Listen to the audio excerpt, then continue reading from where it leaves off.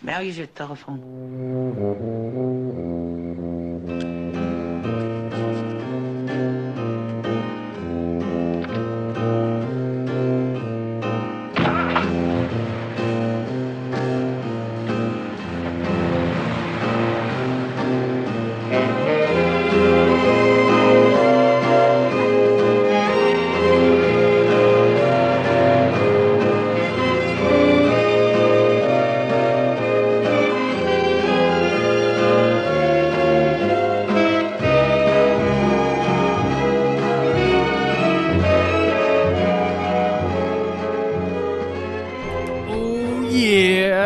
Golden Columbos, welcome. March Mermadness continues. Yeah. A couple weeks ago, you delved into the mind of Murray with a Kojak episode. And wow, people really dug into that brain. Yeah, they did, and they should. Because it was you amazing. didn't make it to the dollar pin. You were sold out on the first day. Yeah. That was incredible. Thank you, everybody for listening to that Kojak episode. Yeah. We learned a lot about you and your life. The Saganaki Cockblock? Yeah, people are still talking about that. What year was that? I can't remember. I don't. Yeah, the Saganaki Cockblock 2000 something of 2000 XX. Yeah. People bring it up every day now. You see what's happening right now? How am I supposed to do this episode with the sun directly in my eye? I'll persevere. You're gonna do like Columbo. You're gonna squint your eyes, lose an eye, have a glass eye. I was gonna say I'll do a Briscoe. Briscoe. The Briscoe brothers. Oh, okay. So we delved into the mind of Murray. This week we're delving into the gonads of Griff. I was like, where's he gonna go with that? I don't. That's gallbladder. I can't think of a G body. Oh, you went with gonads because everyone's worried about my testicle health. Yes, people are still asking. By the way, I want to tell everybody there's an imaginary person that has contacted me saying they want to thank Griff because they never thought about testicular cancer until we talked about it for about 20 minutes on an episode, and they were feeling their balls while we were talking, and they noticed a lump, and we saved their life, Griff. We saved a person's life and their testicles. Right. That's credit to us. That person, Tom Green. We saved his second nut because he lost the other one like 20 years ago. That's right. So now he has a testicle. Well, I'm happy He can to hear it, still Tom. ejaculate. Oh, good for you, Tom. I'm glad you can. You ever like Tom? I never got that guy. I didn't know what the deal was. Well, I was in like 5th or 6th grade when he was relevant. Yeah. So, yeah, of course, I was kind of like into him because he was raunchy. The first time I watched the show, I just felt bad for his co-host, though, and I never really liked it. I feel bad.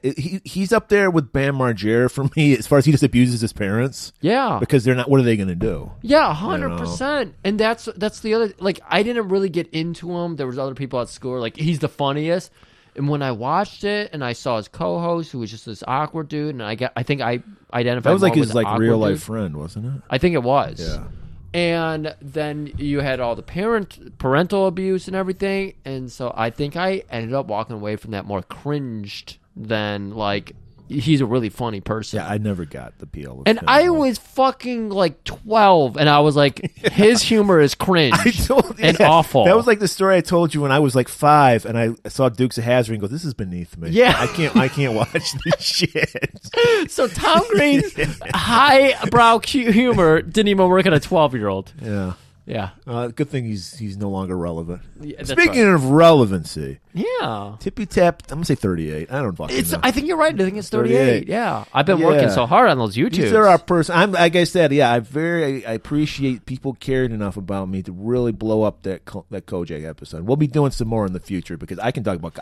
Fuck Golden Globes Theater. I'll just drop in, just do a Kojak. Well, here's the thing. Kojak folded into what we do so well. Yeah, and. You had this idea, you pitched it to me, and I was like, I don't know about Kojak. I don't know if Columbo will work. And we did Kojak. Perfect. 1-to-1, worked right into our folds. It was like a beautiful fucking croissant. Yeah. Now we're doing Columbo, and well, we got to test our mettle. You know, we do. This really is a test of our mettle. Yeah, we can't just rest on our laurels. That's what fucking shitty podcasts do. That's right. That is what they shitty do. podcasts that get tons of reviews and. There is a Murder She Wrote episode I want to do. I want to find a Murder She Wrote fan. You know who is? I think Abra is Murder, She Wrote. Is Abra, are you into Murder, She Wrote? There's a Bryan Cranston episode that I read about that I really want to do. All right, well, I'll contact her. Yeah, well, she'll hear it. Yeah, she will. She'll tell me about how I made some other Venture Brother reference or something. Yeah. Columbo. Griff, I got questions because this was the first time I've been aware of Columbo my whole life. I've got the answers. But I never really watched the show. And so I have questions. One, why isn't there a theme song? Because that was like the 70s was all about theme songs. We don't know what we're opening with. Because we just usually just go throw a theme song. I love it because usually the theme songs tell us everything we need to know about the surroundings, the characters, and everything. Right. There's no surroundings. There's no characters. There's no reoccurrence.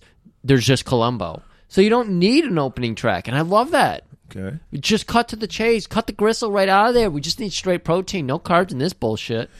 Does Columbo always work alone? Are there any supporting characters that show up every once in a while? Yes, there is some supporting characters. The longest tenure a supporting character might have is like 2 episodes, non-consecutive. And they're usually goofballs or hard asses who Columbo has to win out. So sometimes it's somebody who's more aloof than Columbo, and Columbo's aloofness over-aloofs him somehow. So there really is very little reoccurring characters, though. Is the car important? Yes, the car is iconic to him and his dog.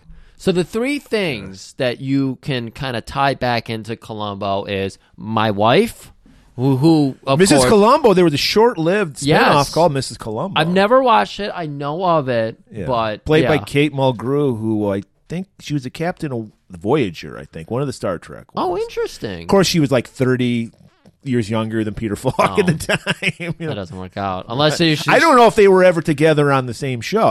He probably was on the pilot. Oh no, episode. they never showed the wife on the show. I'm just saying her show. Like he was probably on the pilot episode. Yeah, maybe. And then he just fucked off.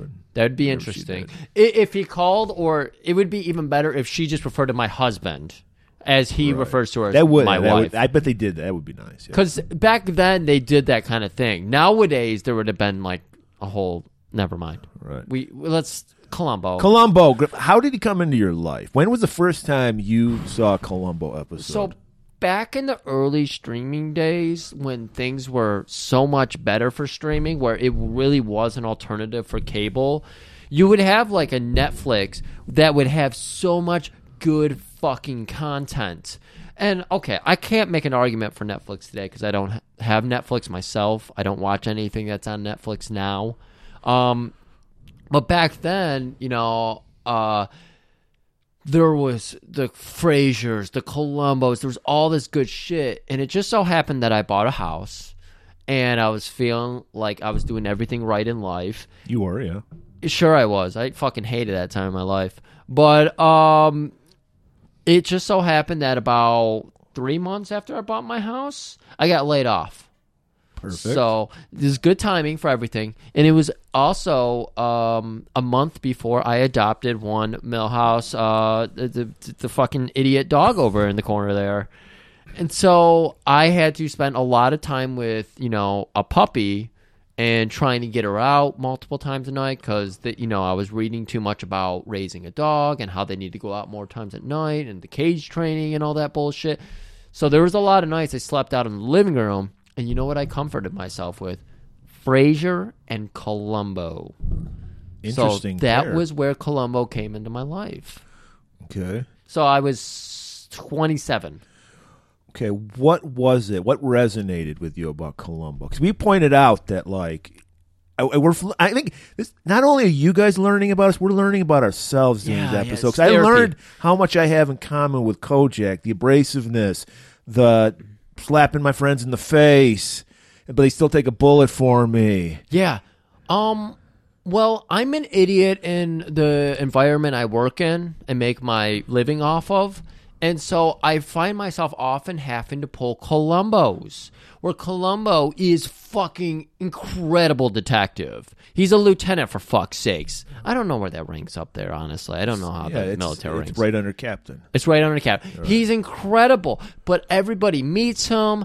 just like me, he's a goof. He touches things. He looks through the CDs. You know, he's that kind of guy because he's always throwing people off his trail. But he's not a goof. That was what I learned from this. That's why he disarms people. Exactly. And that's awesome that you picked it up because this is one episode you've watched thoroughly. Right. And I picked this one because Roddy McDowell, a fan of our podcasts, you know, he's been dead for about 20 years. But he showed up several times. He showed up in Fright Night most recently. Most famous for Planet of the Apes, playing Cornelius the chimpanzee. And I love Roddy McDowell. So I also wanted to find an episode that was under an hour and 30 minutes because we're doing a tippy tap here. Right. And I did try to warn you. Yeah, I was under the impression these were like the usual hour, 42-minute or whatever episodes because I was really tired last night, and I still had to watch the episode, and I was like, hour 15? How dare you? Yeah. But, these were probably, because what they would do in the 70s, and they did it with Kojak, too, they would, because TV movies were really big. They don't make them anymore at all now. Well, TV is not the thing because of the streaming. Yeah, so they would just throw out TV movies, and then if the characters became popular, then they get a series. Right. So I think this was kind of like probably the first season of Columbo was just a series of TV because the first season only had like 7 episodes. I saw. You're dead on. This was bundled up with like Murder She Wrote and like 2 other. Well, not Murder She Wrote. That was later. Okay. Probably like I would guess probably McMillan and Wife. I think that, and it was mostly done McLeod. by Rhett Link and this other guy. I forget the name of them, but they were doing multiple of these TV movies, and they would just kind of parse them out over, like the month or whatever. And so that's why Columbo's seasons are weird because one season's like 4 episodes, and then the next season's like 8 episodes. Okay. So it's very strange how they all come into line and everything. But yeah, I mean, I love doing this in the tech world because it's just like, I don't need to have like this confidence. I got my Columbo confidence about me. Oh, you think that'll work? Well, let's go ahead and try it. By the way, listeners, the Columbo method totally works. It's so good. If people think like you're dumb, they'll reveal everything about themselves to Think you. about somebody we know modernly, investigative journalist who's out on the streets right now. You just go by all gas, no brakes. That's his style of journalism. Yeah. You just put a mic in front of somebody and let them talk. Let them fucking hang themselves out there. Right. Because that's what Columbo does.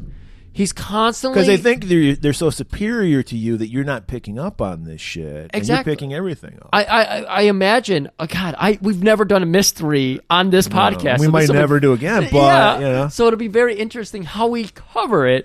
But Columbo's thing is always to be like, oh, that's funny. If that wasn't the cause of it, what do you think was? And then the person spiels up a fucking, lie for him right there. And he's like, oh, I never really thought about that. I'll take that to the superiors. So he's always using it's wonderful. I also noticed, this is a very new thing as far as I know, as far as mystery shows go. You as the viewer already know who did it automatically. This is Columbo's thing. And then Columbo shows up like halfway through the episode. You're invested in the murder first. Yeah. You're getting to witness how amazing Columbo is by seeing the murder first. So usually mysteries are called whodunits, and these ones are called like I forget what they call it. How does Columbo solve it? Why done-its? I don't know. Well, we know why usually. We get to learn that, and we get to see how. So it's like, I forget what somebody had a cool term for it, and I forgot what it was. Okay. But I don't know, man. I fell in love with the show. It was love at first sight. I watched the first episode. I was just like, I fucking love this guy. He's a weird hobo, man. He's 5 foot. He's fucking got crazy hair. He's got a glass eye, smoking all the time. He's got this off-putting charm to him that like both annoys people, but makes people attracted to him. I just love Columbo. Whereas now everybody's a hard ass, like that House character who's a hard ass, but he's a super cool doctor. I fucking hate that kind of character. Yeah, they're all like sarcastic and shit. Yeah, like Kojak, loved it. Not my kind of guy though. Right. I don't really have love for the hard asses. I love the soft spoken. Like, well, maybe we should try that. Oh, you're fucking wrong. Well, like I said, these are basically us on TV. Yeah, because I don't fuck around. I don't have time for shit. I just cut to the chase, like Kojak. You fuck around a lot. I fuck around all the time. I fiddle through CDs. I fuck around. Right. I touch the evidence. So there's your primer. If you're you're like me, not familiar with Columbo. Now you kind of get a feel for what it is. So I think we should get right into this episode. Whoo-wee. Okay, and so like you said, we start out by learning about the murder right away. And we've got our main character, Roddy McDowall, named Roger in this episode, wearing highest of 70s fashion. Everything was puffy. Everything had huge collars. A lot of pirate shirts going on. A lot of paisley. A lot of like high-waisted jeans. No ass on Roddy McDowall, everybody. Oh. Sorry to say it. But he's working in his darkroom. And I was so confused because I thought at first, okay, he's in a dark room because he's got the red light, so we know it's international symbol for dark room. Of course. That he would be developing film, but he's doing something different, more sinister, if you will. Yes, very sinister. Because he's a baby boy, so he's doing like multiple things. He was named a chemist at 21, and now he's 24, and so he's got his hands on a lot of pies. So Roger is whipping up a cigar case bomb. Did I just enunciate that terribly? Yeah, you did. I did. But you fixed it. Okay. Like Columbo would do. Exactly.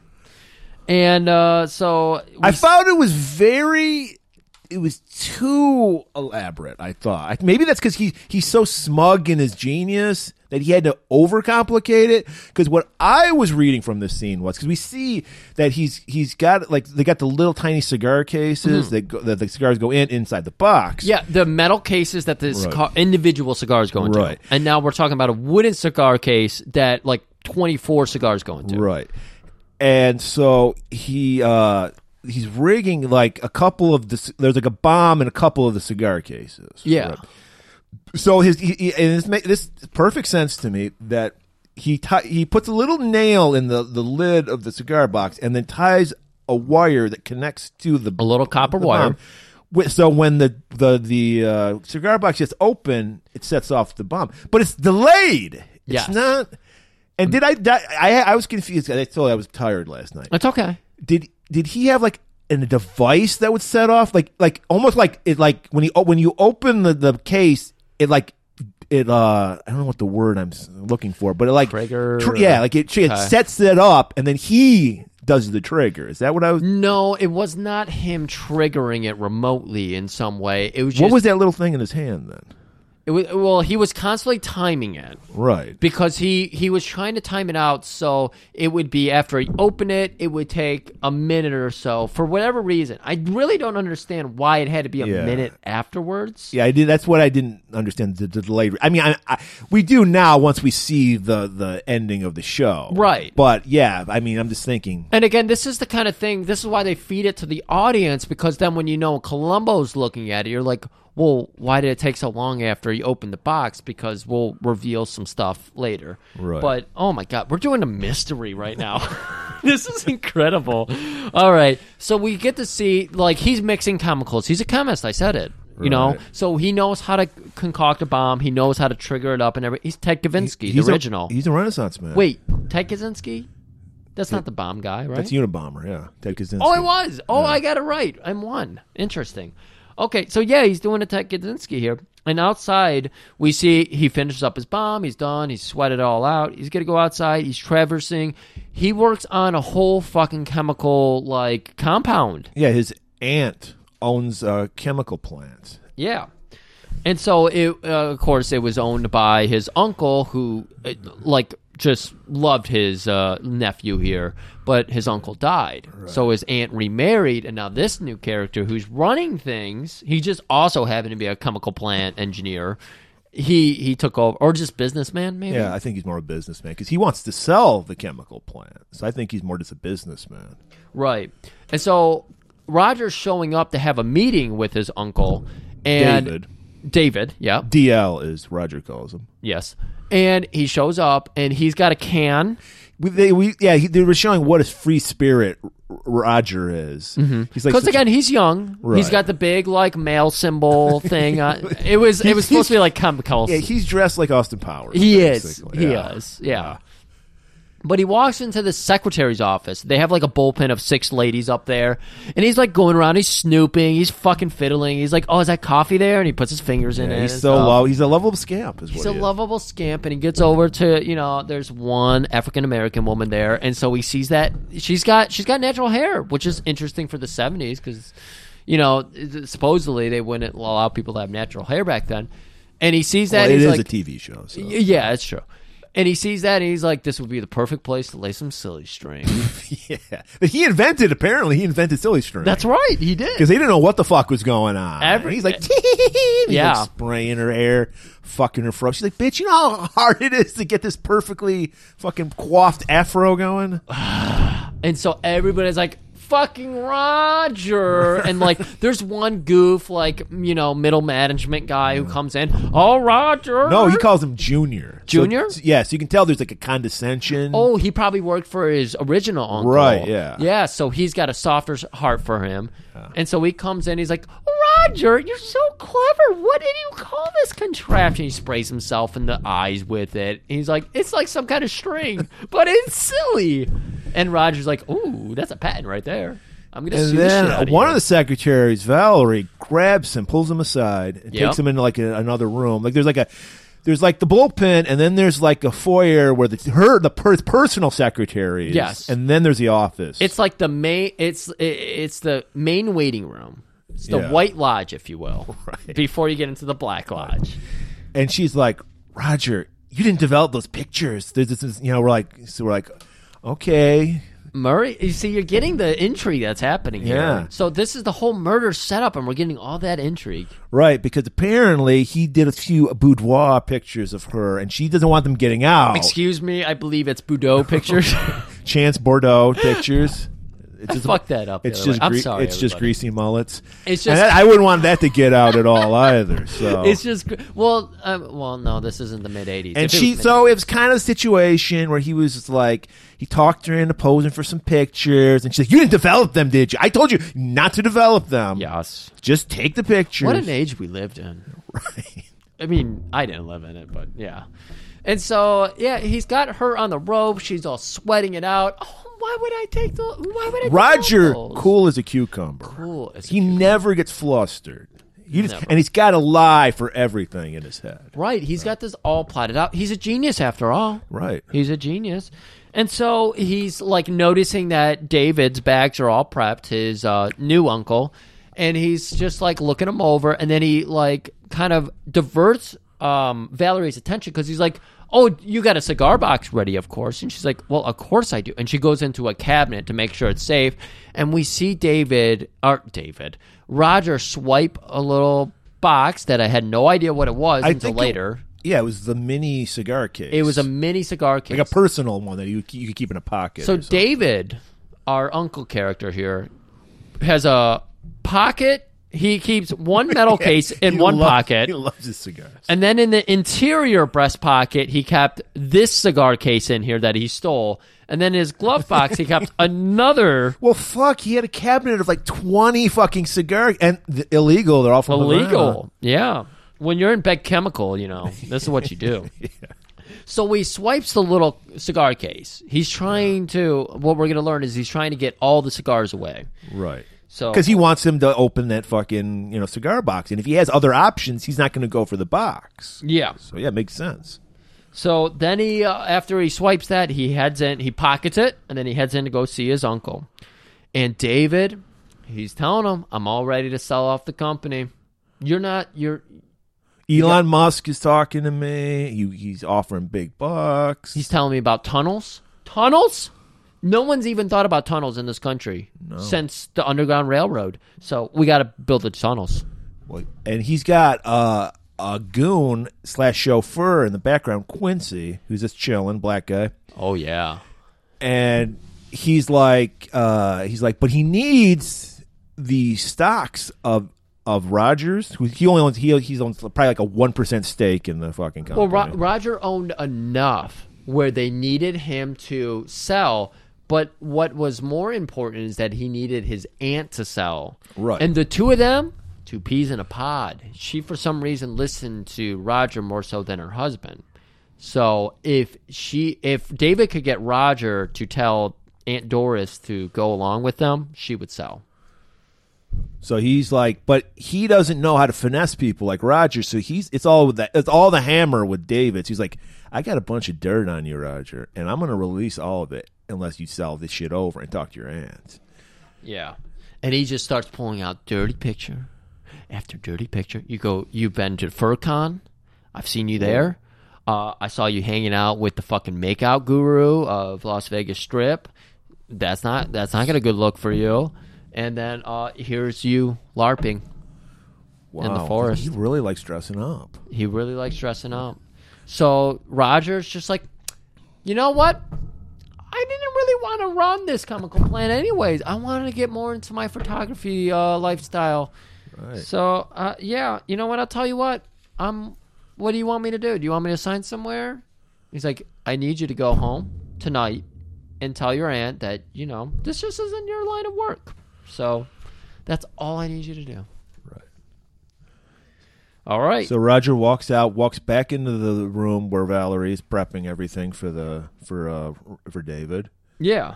And this is where he's going to plant the cigar case he just stole, which was confusing to me. But again, he was trying to plant it. He's trying to make it look like it accidentally fell off instead of he took it. Right. Yeah. So he plants it under her desk where she won't notice it. No one will notice it. No one will notice it.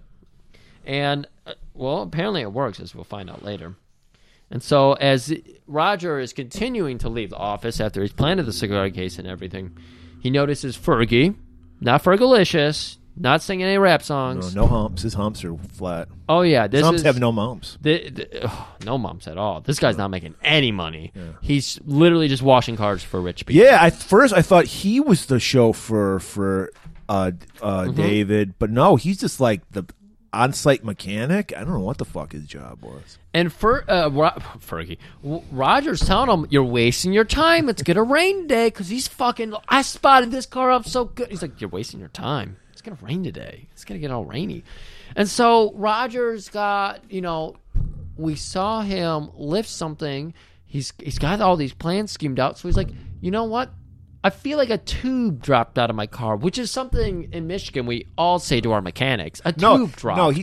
No, he actually found a tube not working. He said my spark plug might not be working. Oh, okay, that's what it was. My spark is not sparking. Yeah, there's something wrong, and he's just like, all right, I'll check it out. And this, guys, again, Roger had a fucking cool car. It was like a Corvette or some shit. We don't have enough fans in Michigan. This is something that happens in Michigan all the time. Your spark plug just stops sparking. So they do. We're constantly going to various shops to recharge our sparks. Well, he doesn't need to because he's got Fergie. That's why we have spark factories. Where do you think spark plugs are made? Spark factories. Spark factories, of course. So Fergie's like, yeah, I'll do that. And as luck would have it, Roger has the kind of hood where it opens up from the windshield side. Yeah. Okay. So it pivots at the hood or at the front of the car. So it's the perfect block. Yeah. Which gives Roger a chance to sneak into David's car because he knows he's got that stash of a couple cigars in his glove box. Yeah. In fact, he calls it his cigar box. He doesn't call it his glove box. Yeah. And that's how he knows. Because he's like, David's always talking about his cigar box. Mm-hmm. Pulls out those things. So now the perfect plan. He's going to be he has no choice but to get to his cigars out of that box now. Right. This is good. I mean, we are working in overtime here. Not only is this our second episode of the day, but we've done more descriptions than we've ever done before. This is on this a very podcast. Detailed-oriented episode. This guy's a genius. His plan is a genius. Rhett and Link, man, they knew what they were doing. So then, Fergie goes, Roger, it's just a tube that was loose. And it's like, oh, really? Yeah. Oh, and then he goes, well, thanks. I'll get that looked at. Again, he's very playful. He's a 25-year-old Elon Musk. He's like, someday I'm gonna date a super pop star and fuck her and put 2 babies in her. And is she a super pop star? I never heard of her until Elon Musk knocked her up. Hey, YouTube says she's got 35 million views. Nothing fair in the world. We should be getting 35 million views. I heard one of her songs, and I was like, okay, that was pretty good. Well, her name fits. Yeah, Grimes? Yeah, because she looks pretty grimy. She does? Yeah. Think so? Okay. Yeah, not into her. I can't figure it out. Well, she's one of those super celebrities where it's like every day she looks like a different human being. Who isn't a super celebrity now? Kim Kardashian. She's a super celebrity. But she looks the same every day. Yeah. Okay, getting back to the episode. David comes out, hops in the car. Quincy, a man of many hats, including a chauffeur's hat, because he puts a chauffeur's hat on. Yeah. And they take off to go to some cabin or something they had. They're going out to his cabin, and as Roger predicted, it's going to rain tonight. And so a fucking storm's coming down on them. And they're just driving off into this stormy night. Very metaphorical there. Very. So Roger, in the previous scene when we saw him in Valerie's office, he was hitting on Valerie pretty hard. Which I don't know why Roger's out to... Roger seems to have a pretty good life. Right, but he wants more. He wants more. That's the problem. He's a narcissist. He thinks the world is his plaything. You're right. That's what it is. People are just chess pieces that he plays with. He was raised with a chemical silver spoon in his mouth. So Cobalt spoon in his mouth. Cobalt spoon in his mouth. Yeah, the noble gases. And so he's taking Valerie out for drinks. And Valerie's a catch for this guy. Roddy McDowell in the 70s? Yeah, and he's... Well, I don't know. We got to remember Roddy McDowell's gay in real life. So. Oh, he is? Yeah. Oh. But I know, I wonder if this played into it because he was totally braining on her. No kisses on the lips. He kissed her nose and her forehead. Yes, he breened the fuck out of her. Yeah. It was true, and she was really into it. So I don't know what conversation. Well, because she sees this guy's like dollar signs. He's going to be the next guy to take over the fucking chemical plant because Aunt Doris doesn't have any children. Oh, you think this was a completely unattractive, I just want to live an easier life type of situation? Well, no, it's a combination because he was charming. He was very charming. Charming the pants off of her. He's silly. He didn't know what to do with it. He's got silly string. Off. Yeah.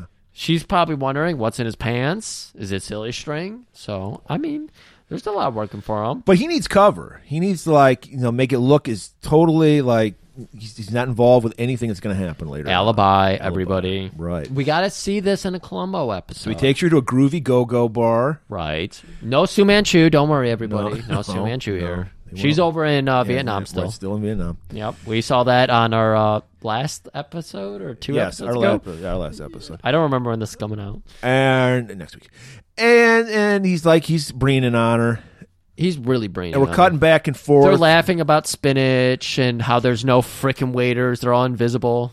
We cut back to the car. We see David asking about the cigars. He's like, I can't find my cigars. Where are they? And then Quincy's like, you want your fucking glove box stash? Let me check. Oh, it's empty. I love how they dictate this, too.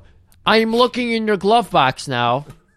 There is no cigar cases. No cigars at all in your glove box. It is 8:22, sir. Do you want to try out this cigar box here? Yeah. Can I open it for you? No. I will open my own cigar box.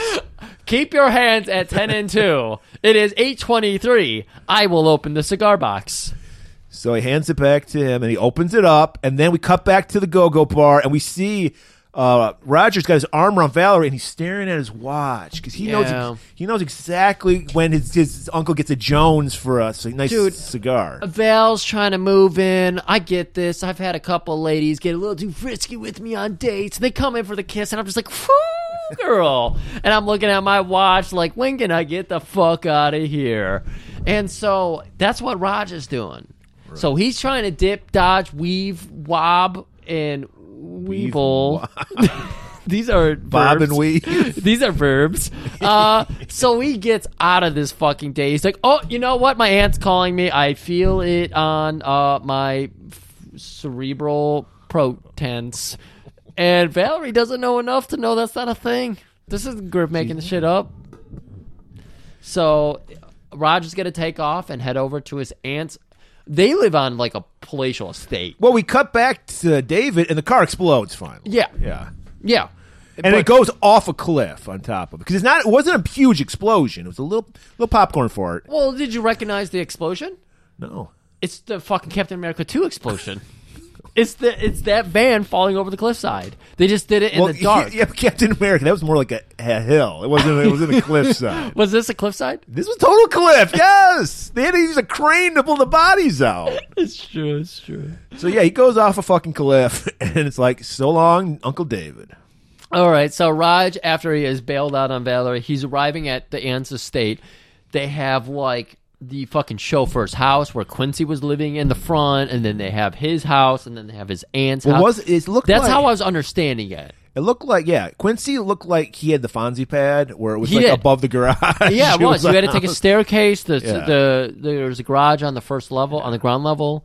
So it was pretty cool, but still. So we see Raj arrive. He pulls his car into the garage. He pulls a bag out, or did he put a bag in? Pulled a bag out. Yeah. And then he goes upstairs, and you see him with a piece of paper. He opens the door. He like plants everything. They hit you over the head. You hear type, type, type, type, type, type, type, type. You don't see him typing, but you hear typing. Yeah. And then was it when he comes back out, suddenly, there's our man. Finally, 20 minutes into this episode, we finally get Columbo. Okay.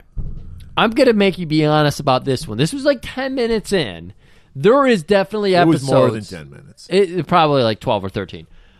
There's definitely episodes where you have to wait a lot longer before you finally see Columbo arrive. And he usually doesn't arrive in this sense. Well, you need elaborate crimes for Columbo to solve. You know? Right. So Columbo arrives, and he's just caught Roger in an act of Roger's completely out of his element here, but Columbo doesn't know that. So Roger's able to play it cool. Oh, I was driving through, going to my place, and I saw that Quincy's light was on, so I just want to check and make sure everything's okay. Like I want to make sure Quincy's doing okay. I got to take care of. He's family. He's family around here. And so Columbo was just like, "Oh, is he okay up there, sir? Everything's okay." Yeah. Well, I don't see why there's any problem. I mean, well, he points out if the light was on, why is it off now? Right. And he's like, "Well, I turned it off, of course." You know where his light switch is at? This is this is the 70s, man. There's an energy crisis. I can't have these lights on. Perfect. Yeah. He's got an answer for everything. There's almost like a game of chess going on between Columbo and him, and Roger's liking it. He's finally met a mind as equal to his. That's often what we have here too. Yeah. The first episode I watched was called the Mile High IQ Club or something, and so Columbo had to go up with the Mensa group, the people who think they're more educated than everybody else. And of course, Columbo walked in there. He was impressed by everybody. He fucking patted their egos and all that. But he's like, this guy fucking killed him. And they were all like, what the fuck? We never suspected him. How could that be? And it's like, Columbo, of course.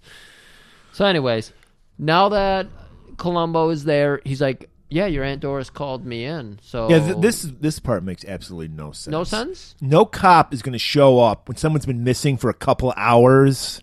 Not to mention it's got to be at least 24 hours before they come. A homicide lieutenant. Yeah. Yeah. Because they don't have a body. They know nothing. They know absolutely nothing about what happened to David at this point. The only thing that makes sense here is that Doris says, and we can tell by the estate she lives on, she's like, oh yeah, I'm basically fucking the commissioner. So I called it in and said, get me your number one homicide detective here.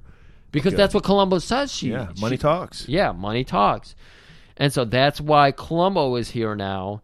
And, Raj is just trying to explain it away. He's like, look, Uncle David was trying to sell off the whole fucking company. He made a lot of enemies with this announcement. He went to the whole board and told them. So anybody could have been out, because this is where Columbo reveals that, Uncle was missing. Or Doris reveals Uncle went missing.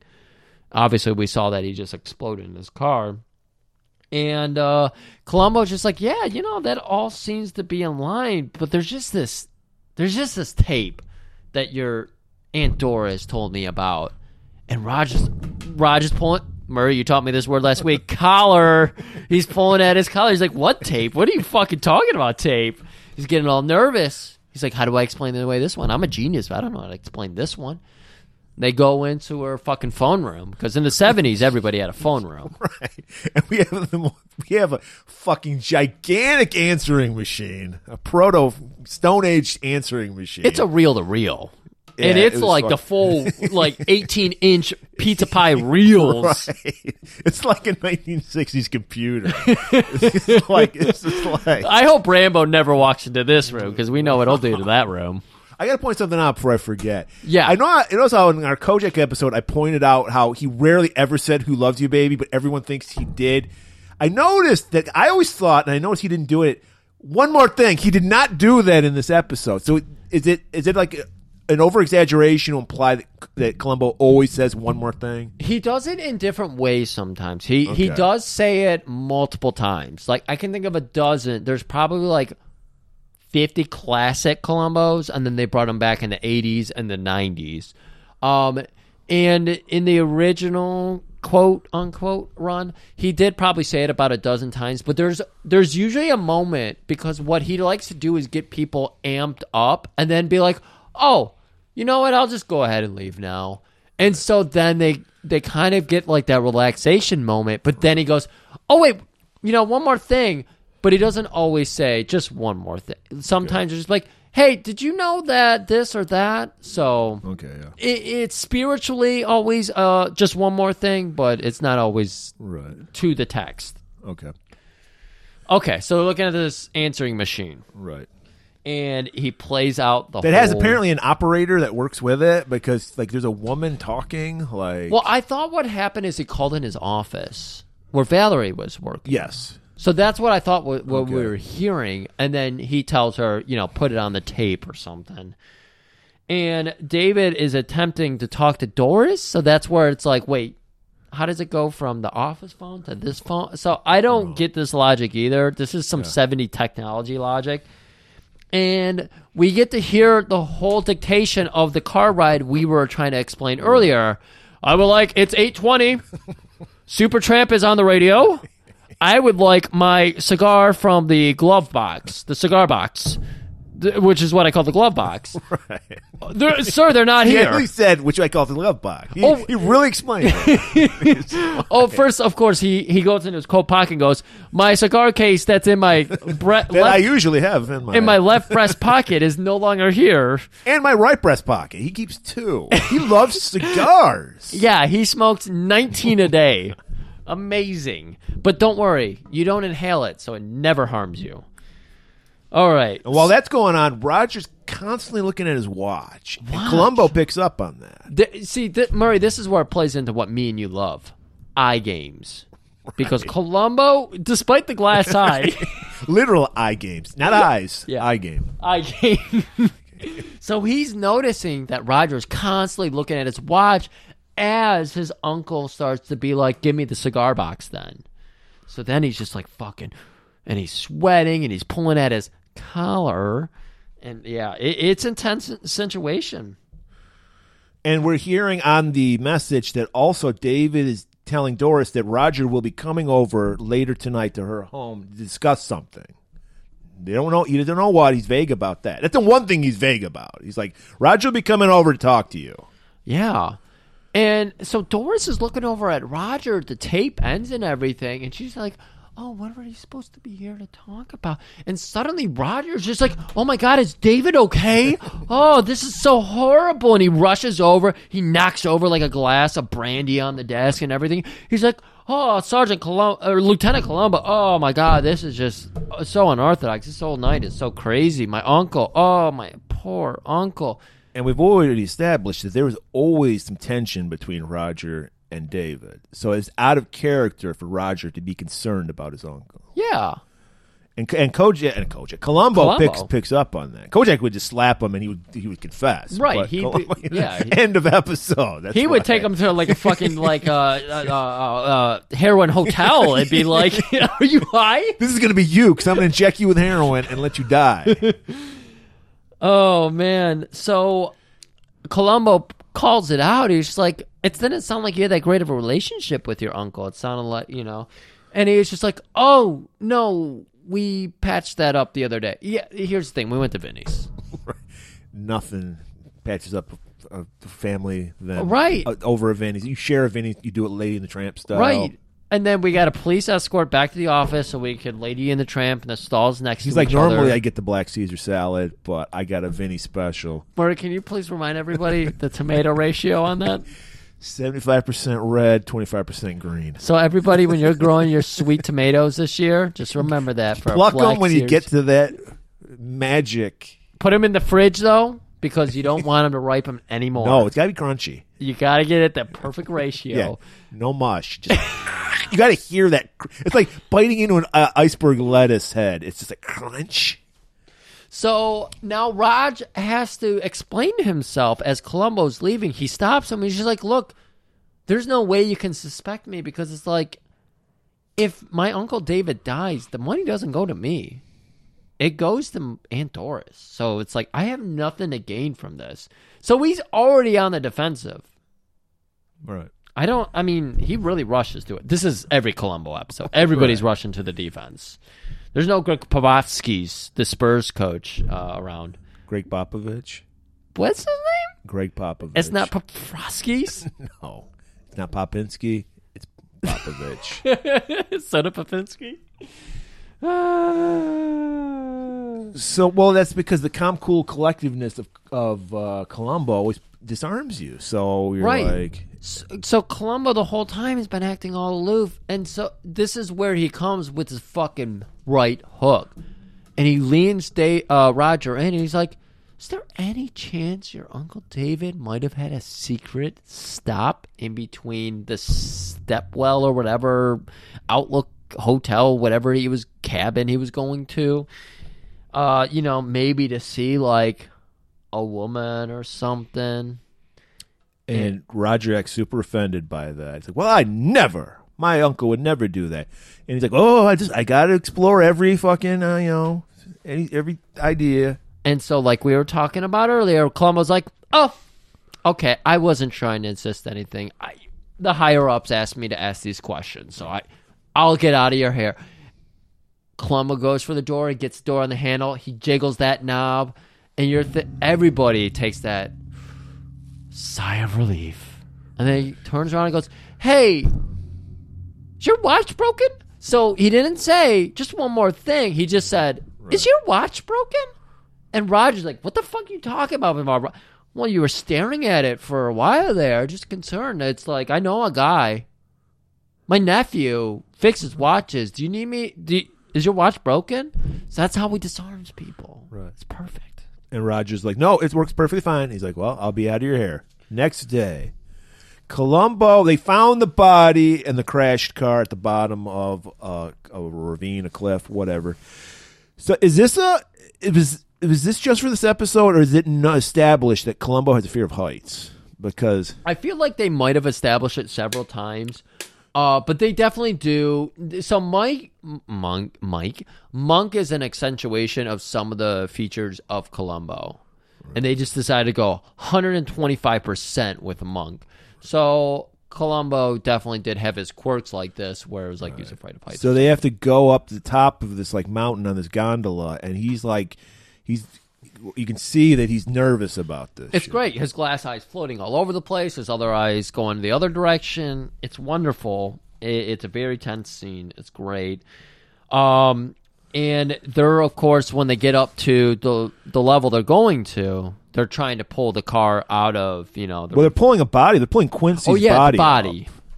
So Quincy's body's being pulled up, and they're like, yeah, it was strange. We found like his hat was like 200 yards this direction, and all this shit. And Columbo's doing all the math in his head. He's like, they fell over a cliff, and a hat's over here, and you got the fucking cigarette lighter over here, and you've got all the doors opening again. That's a Visible feature. Man wants That's a feature today. And then it's, of course, you got like the fucking Sir Mix-a-Lot mixtape. It's way the fuck over here. That's the original cut. I mean, he was in his pioneer days. That was the demo to Baby Got Back. Exactly. That's a demo of the demo. And it was actually called Baby Got Front originally. It was. That's weird. No one talks about nailing wool these days. No. And so, there's no wool to be nailed.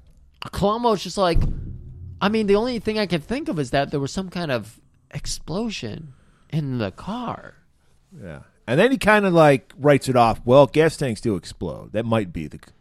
This is Columbo again. He's always just like, it just could have been Occam's razor. He's like, the most likely thing is probably what it is.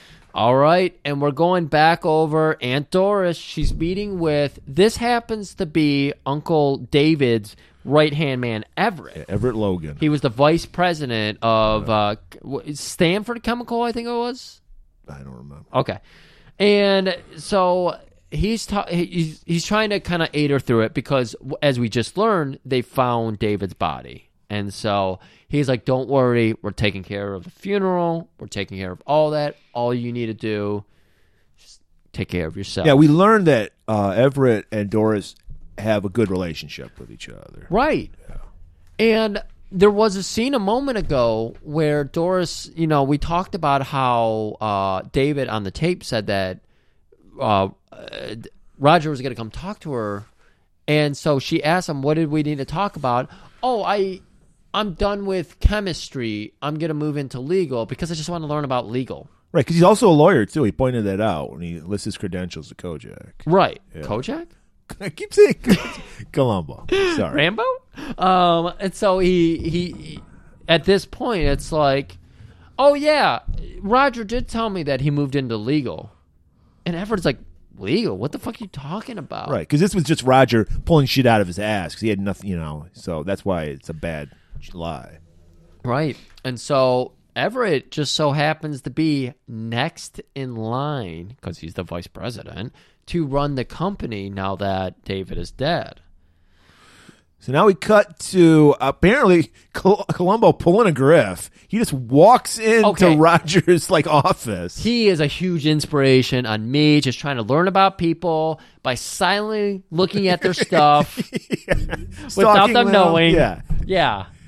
So and Roger's got a great setup. He's got an office with his own personal darkroom, which we was in earlier, and Columbo's inside there, just rifling. Yeah, he's going through the pictures, going through the negatives, the positives. He's going through the chemicals. He's touching everything. He finds a can. He's like, oh, spray cheese. It was, okay, he is low class, so he thought it was spray cheese. Yeah. And he's about to shoot it in his mouth. That's how you eat spray cheese. Right. And it's like, oh, God, and then you just hear that. And then you see Roger walking in, and he hears that.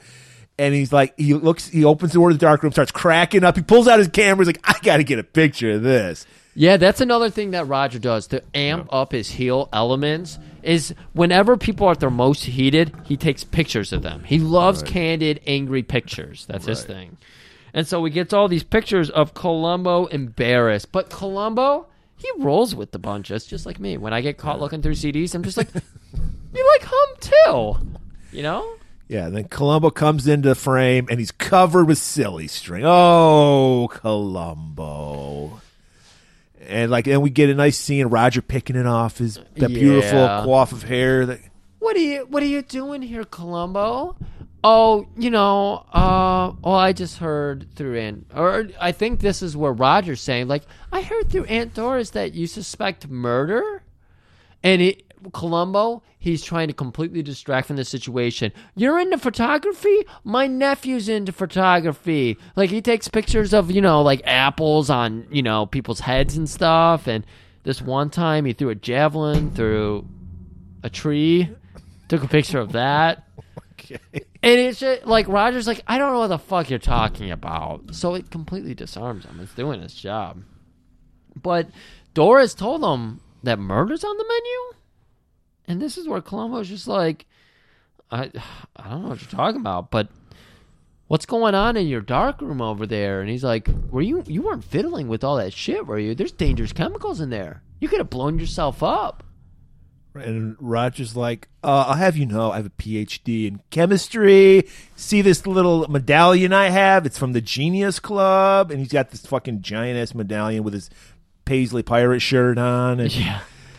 And he's I got it at 20 years old. I got a hand job under the table at 14. I'm pretty cool, Columbo. And he's like, I got a law degree. I got all this shit. I got everything, Columbo. And he's like, well, that sounds great. I'm going to go outside. I'm going to get some fresh air. You want to join me?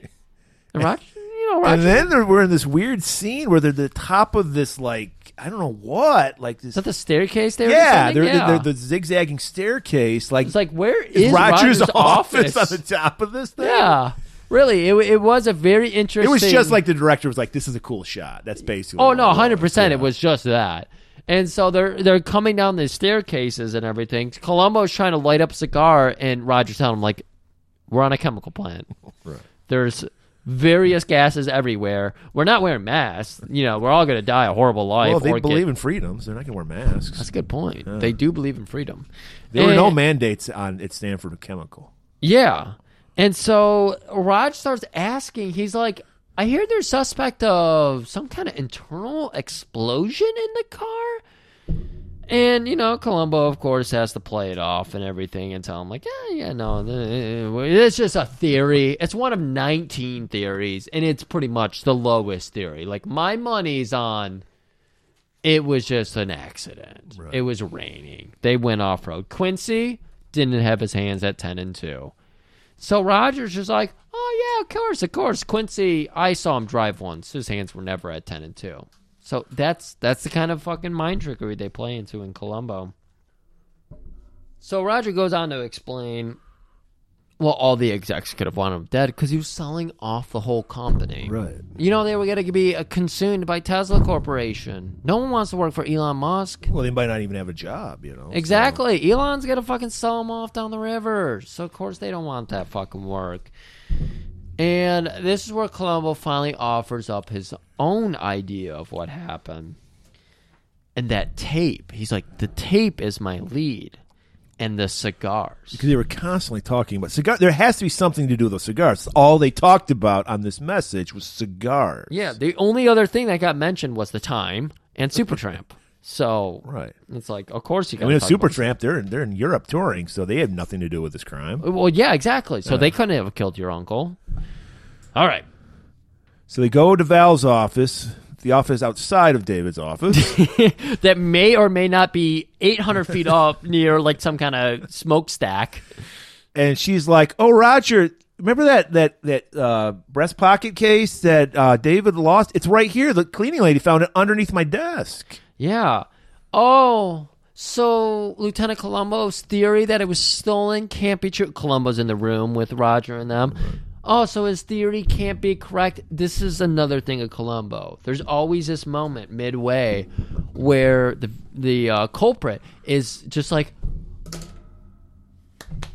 hands clean. Might as well tie your hands, Mr. Columbo, because here's your evidence right in front of your face. Fucking spitting venom in your eyes. No way. There it is. They found the cigar case.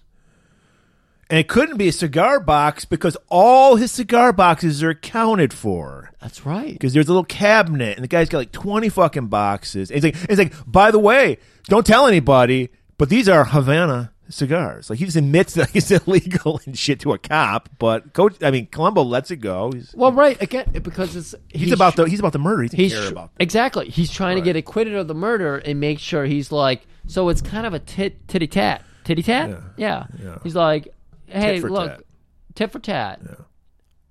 I'll go ahead and confess that my uncle is buying illegal cigars, but all of them are accounted for.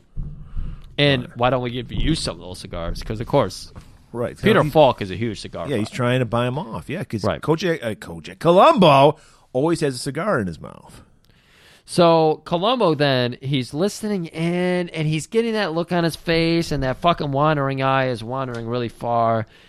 And he finally reveals that, I talked to Fergie downstairs. Yeah, some hobo-like character. I don't know what his job is. He just shines cars. Yeah, he's got a newspaper, and he's got a fucking a squirt bottle full of his own saliva. It's very disgusting, and he's washing windshields. He washed my windshield, washed my car, or my.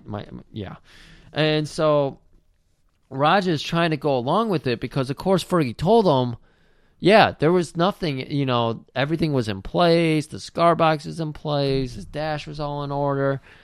He's like, oh. So that must mean that the cigar box was tampered with in these offices before it made it to the car. It's clear to me. And who else would have these cigar boxes in the office? Everett. Everybody. He's like, I can name at least a dozen people that were in the office. Excuse me, not so much Everett. Who could have tampered with the boxes that were in the office? Yeah. Well, because there was one box that was on top of his luggage, and that was the one that Rogers switched. Yeah. So they were like, and then Roger's like, well, there's like a dozen people in between the time I was here and there. We saw it earlier in the episode where the executives came in to meet with his Uncle David after he had his conversation with David, and he smacked the one guy on the face and everything. So, yeah, anybody could have fucking, messed with that cigar box. So Columbo goes on to ask if anyone's got, else gets these cigars, and that's where Everett comes up. He's like, who else smokes cigars here? Well, Everett smokes cigars, so they go to Everett's office. Because he's a VP, he only has 4 boxes. Oh, right, of course. But it turns out there's only he has 4 boxes like accounted for, but there's only 3 in the cabinet. Right, he doesn't keep track of his cigar boxes, so he calls in his secretary, who comes in, and she keeps tabs on it, and she's like, well, there's 4. And then she opens his cabinet that has the cigar boxes. There's only 3 in there. She's like, no, there's 4. There's 4. I can count the motherfucking 4. There's 4 boxes. Well, you got to point out, she's a black secretary. She's worried she's going to lose her job because she's black. They're like, right. You stole it! And then that was the end of the thing. You got the lieutenant of homicide here. You're going to blame her for it. Exactly. It was the black woman. I'm sorry. Well, clearly it was 71, you could do that. Exactly. So she's obviously sweating this one out. Right. And she's checking, and she's like, no, I just checked a couple days ago. And you see Columbo's light bulb go off. You checked a couple days ago. So there's a day or 2 in between the last time you checked. Okay. And of course, Columbo always does this. No matter who it is, he's always just like, ma'am, you're not a suspect. Just go sit down. Keep typewriting. My nephew has a typewriter. My wife's always on about typewriters. Does he always have nephews? Is that his thing?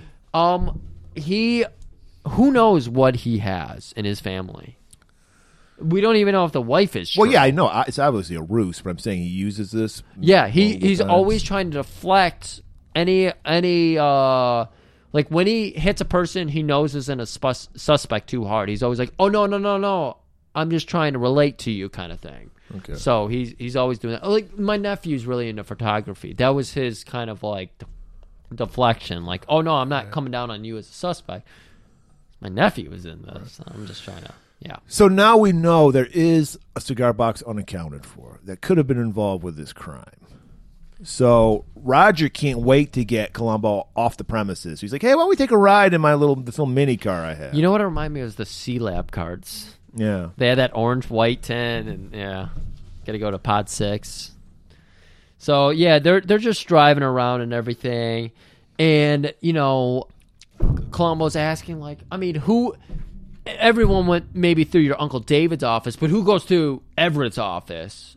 And, of course, Roger says, well, everybody goes through Everett's office, too. It could have been anybody. All the corporate people who also wanted my Uncle Dad could have been going through there. And so Columbo's just like, well, that's weird, but here's the thing. I got this letter. And he pulls out this very incriminating letter. And, of course, it's the letter that Roger planted in Quincy's earlier. Right. He finally got it. And so Roger's like, oh, let me see that. Oh, no. This is evidence, sir. I can't let you see that. So, he's hiding his cards here. Right. I like it. I like what Columbo's doing. And he's like, it's funny because it doesn't match the typewriter it was written on. Like, we search all of Quincy's place. We can't find a typewriter that matches this font. So that's the weirdest thing. Do you think maybe Quincy's like some kind of other life going on? Yeah, because he's like, I did a background check of this Quincy guy. He used to be a cop. You don't think he had a little hideaway that he could have had another typewriter? And Roger jumps on that, and he's like, yeah, that could be it. He's just he's sweating now. Oh yeah, he placed them at first. No, I don't know anything about. Well, actually, this is the worst fucking thing. It's like, I was playing a game of cards with Quincy, and I noticed in his wallet, he opened his wallet, and I saw a piece of paper that had a name on it. Harry J. O'Neill. Like, his eyes are that great that he can just zero in on this. And Columbo, again, playing his part, because this is the thing of Columbo, oh my God, sir, I think you have found some. It's like when Trump talks about how people talk to him, that's Columbo. Columbo is the person that Trump is always talking about. Oh, sir, you have done me a great favor. I will look into this. Harry J. O'Neill. And so he knows he's feeding right into what Roger wants him to, because this is the other thing about Columbo. He knows from the first second who it is. Right. Every time he knows immediately who Columbo it is. sense. Yeah.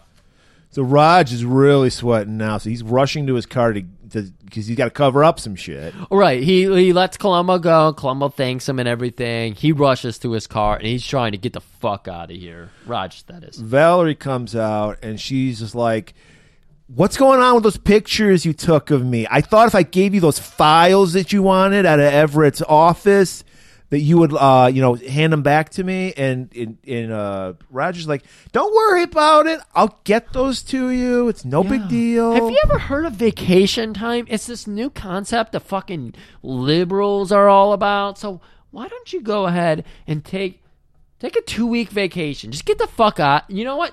Right now. Get out of here now. Go out.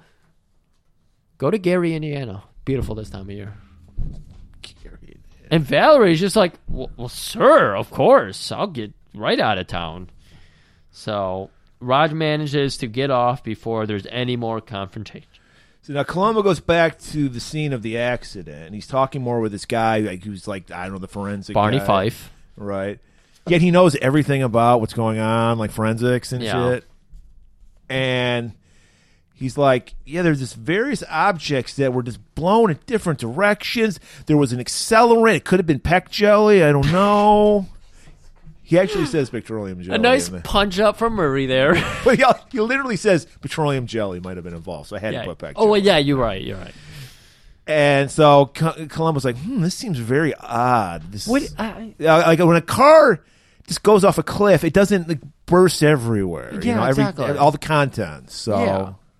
So, meanwhile, Roger, now that he's planted this evidence into Columbo's mind about Quincy and Harry J. O'Neill, he's got to go to this pad that he knows that Quincy works out of. Maybe his house or something? I don't know.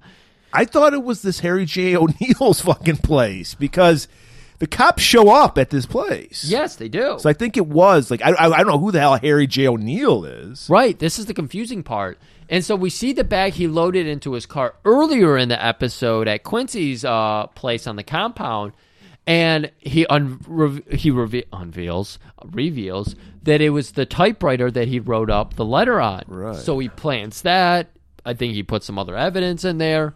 But then he allows the cops to answer. Then he makes a noise, and then he gets caught running out the back door in the back alley. Yeah, this is what I didn't understand. He makes it look like he's robbing the place, or trying. He's trying to. It's like he's trying to make himself look guilty, like he's trying to cover something up. That's why I didn't understand this scene, like why.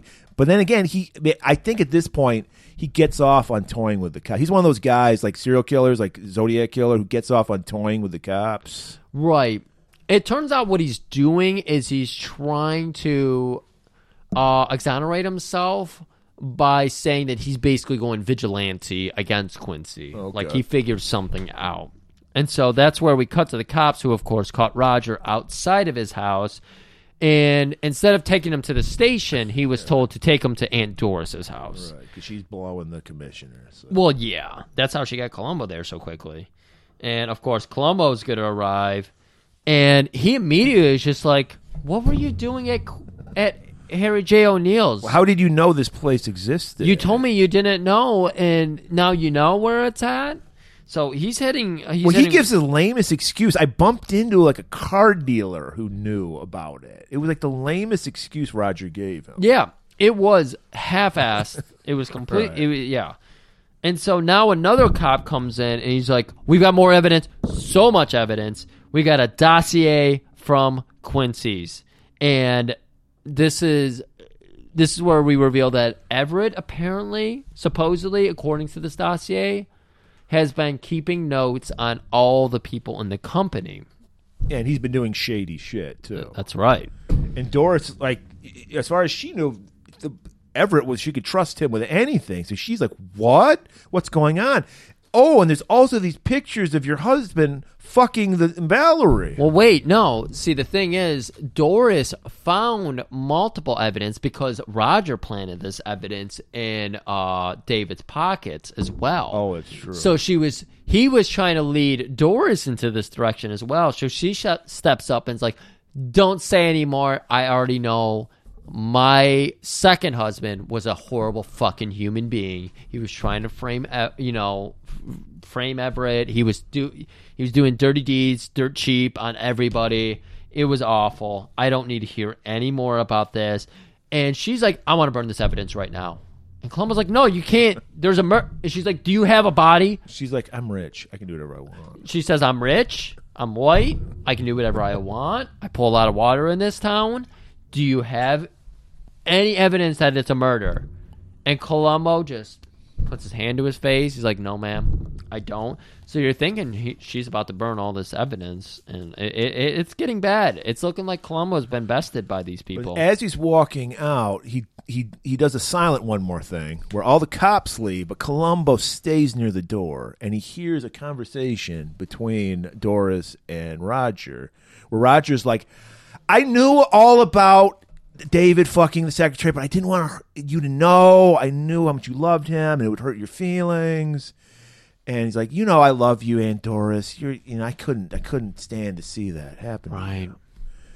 So. And they even noticed Columbo, who was lurking behind him, and Roger gives him like a look like, yeah, I bested you, motherfucker. They always do this, dude. There's always a moment where the criminal smiles at Columbo like, yeah, I won this round. All right. Next day, Roger shows up at the chemical plant. He's happy as fuck. He thinks he's got away with everything. He's putting on like a real suit now. Right. He's got the tie. He's got it all. He's getting what he always wanted. President. Right. And he's already walking into David's office like, get rid of this shit. Well, before he gets into his office even, he has to go through Val's office, of course. Oh, yeah. She's holding up a pink slip. She's like, Roger, what is this? I've been fired. And he's like, oh, that's a miscommunication. You definitely haven't been fired. I'll go ahead and get that worked out once I step into my office over here. Right. And now he walks in. He walks in. He's like, well, what do you want us to do? Like, burn this shit. The hot tub goes there. Pool table goes there. Mm-hmm. The fucking Gallagher game goes there. He's just like, it's a man cave now. It's a man cave. It's the RoboCop 2 fucking hideout for the goons. It's going to be all that shit. And he's just putting his feet up. He's having a great old fucking time. And then finally, like Valerie chimes in. Everett and Columbo are here for you. Yeah, I'm busy. I'm shuffling cards. They're already in your office. And he looks over, and there they are. Because they, like me, they just let themselves in. And we learn Everett's been fired because of all that phony evidence. I'm using quotes there. Against him that said he was fucking with the company. So he's just like, what? I just got fired. He knows nothing about all this dossier shit at all. Yeah. And of course, Roger, trying to play the fool is like, who fired you? I mean, I'm the president now. I didn't fire. And he's like, your Aunt Doris fired me. It's like, Aunt Doris, well, I'll have to have a talk with the sweet old bird. Trying to play innocent. And then Columbo reveals why he's there. He's like, you're not going to believe this, but we found some new evidence at that crash site. And fucking Roger's like, oh my God, how the fuck can I get out of this fucking thing? He's looking at all of his oh my God, new evidence. Man, I'd really like to be able to go look at that new evidence with you, but it won't exonerate or do anything. So, and Columbo's like, yeah, I know, it's really fascinating shit. I guess we'll just go ahead and take the drive without you if you're too busy behind your paperwork. And Roger looks down at his paperwork and he's like, well, I guess I could come. Maybe. Do you guys, is there a cooler with some sandwiches in the back? If there's sandwiches, I'm there. So they go back to the crash site. They get on the gondola to go up to the mountain. Well, first, Barney Fife goes, hey, here's that new evidence. It's like it's a nice velvet bag. It's a velvet bag with a dollar sign on it? Yeah. And it's like, oh, yeah, this is great, And then he's like, we're going to go up to the top of the mountain for some reason, open this shit. They were going up to their cabin. Okay, to meet with Aunt Doris. Yeah, Aunt Doris was there chilling out. Yeah. And they were he was going to reveal the evidence to everybody. So now in the gondola is Columbo, Everett, and Roger. Right. And Columbo is just, talking about this new evidence. He's like, it's just the most fascinating thing. I couldn't figure this shit out. And it's just so weird. I'm sorry. I kind of thought you were guilty of all this. He's, again, just trying to lay it out there. Let Roger hang himself. And he's like, yep, you were right. I did suspect that you made a bomb and put it in a cigar box. But now I know it was the gas tank. Because look, in this satchel, cigar box. The cigar box didn't blow up. And he's fucking, like, hammering it. He's dropping it. He's kicking it. Yeah. And Everett's like, thank God, Because Everett thought he was being accused of it. Yeah. So he's like, I felt a little guilty because, I thought I was pushing people to the edge, but, he's not guilty of it. But Roger, he's got a long look on his face because he's seen that cigar box. He's like, oh my God, maybe it was an accidental death. And that cigar box is still a live bomb. Right. And so, of course, Columbo, he's going to be pushing those buttons. This is almost always how we solve his cases, by the way. Not by any real evidence other than what him and maybe one other person witness on their face when he fucks with them right in front of them. Yeah, it's a classic cop show thing, the confession at the end. Yeah.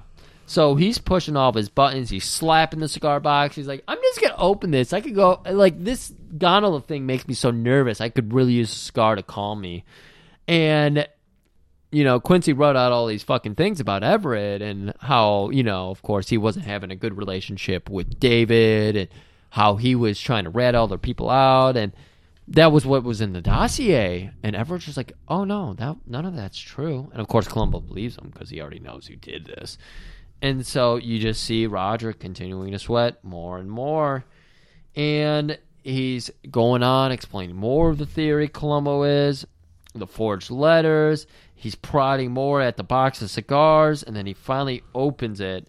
And this is where Raj really starts freaking out. This is where the sweat starts to fucking flow. Right, because he knows that there's X amount of time the bomb is going to go off, he thinks. Right. So he freaks the fuck out, grabs the box out of Columbo's hands, drops it because he's freaking out. Yeah. All the cigars go everywhere, so he doesn't know what, because he opens the door of the gondola. Yep. And he's like ready to throw the shit out, but now it's spilled all on the floor. He has no idea which one has the bomb in it. The bomb in it. He's freaking out. And yet Everett and Columbo are just sitting back there. Columbo's ready to strike up a cigar. They're just talking. And, apparently Columbo explained the whole situation to Everett already. And so Raj, after he's done like really panicking, he starts to slowly realize what's happening. And he turns and looks at Columbo and Everett just talking calmly. And he's just like, what the fuck? There's a bomb on this gondola. So there's the evidence. Columbo's word that he said there's a bomb on this gondola.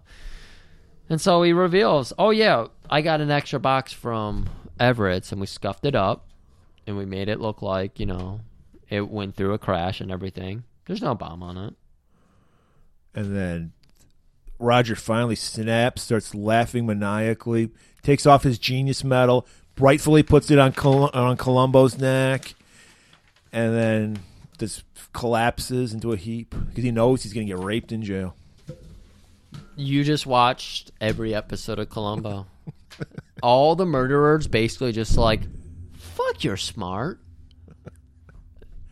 It's all about like the interactions leading up to it. The endings are always pretty. That's the same reason why I love Kojak. The stories are, who cares? It's about the characters. It's about the character. It's about the journey more so than it is about the outcome. Like it comes to a fruition that you're like, okay, that works. But yeah, it's all about the journey. Because this is back in the days when we wrote interesting characters for TV shows. Yeah, it wasn't just like, let's jump to the ending. It was, let's go on. Well, everything is so journey. plot heavy now. Like, it's all about plot now. It's not about character. Yeah. And it's about, it's trying to, it's the opposite of Columbo. They're in the Columbo, they give you the answers from the beginning, and then, like you said, it's the journey. Well, now it's all about outsmarting the viewer by, like, red herrings and all this shit, and, So, I don't know. Who knows? I feel like we'll never do another Columbo again because there's too much to talk about that isn't us just talking about other shit. But well, hey, we'll do more Kojak. I love talking about Kojak. Well, Kojak works out perfect. Like right. I said, that's a glass slipper for us. Right. Columbo is a fucking. I don't know. I don't know what to say. Well, we'll see. We'll see. I was shocked at how well Kojak did, and I know people love Columbo. I know Matt, we're going to have to do one because Matt wants to do a Columbo episode, and we'll let him pick whatever episode he wants to do. Look, I want to talk Columbo to somebody else who likes Columbo. Right. I would love to do that. So So you'll get at least one more, but I think this is going to do good. I think people want to know more about us through the things we like. All right. So we'll see. So I could talk about betting more. I don't want to hear you talk about betting. So there you have it. There's your Columbo episode. You got into the gonads of Griff, and we'll see you for our next Tippy Tap episode, whatever that may be.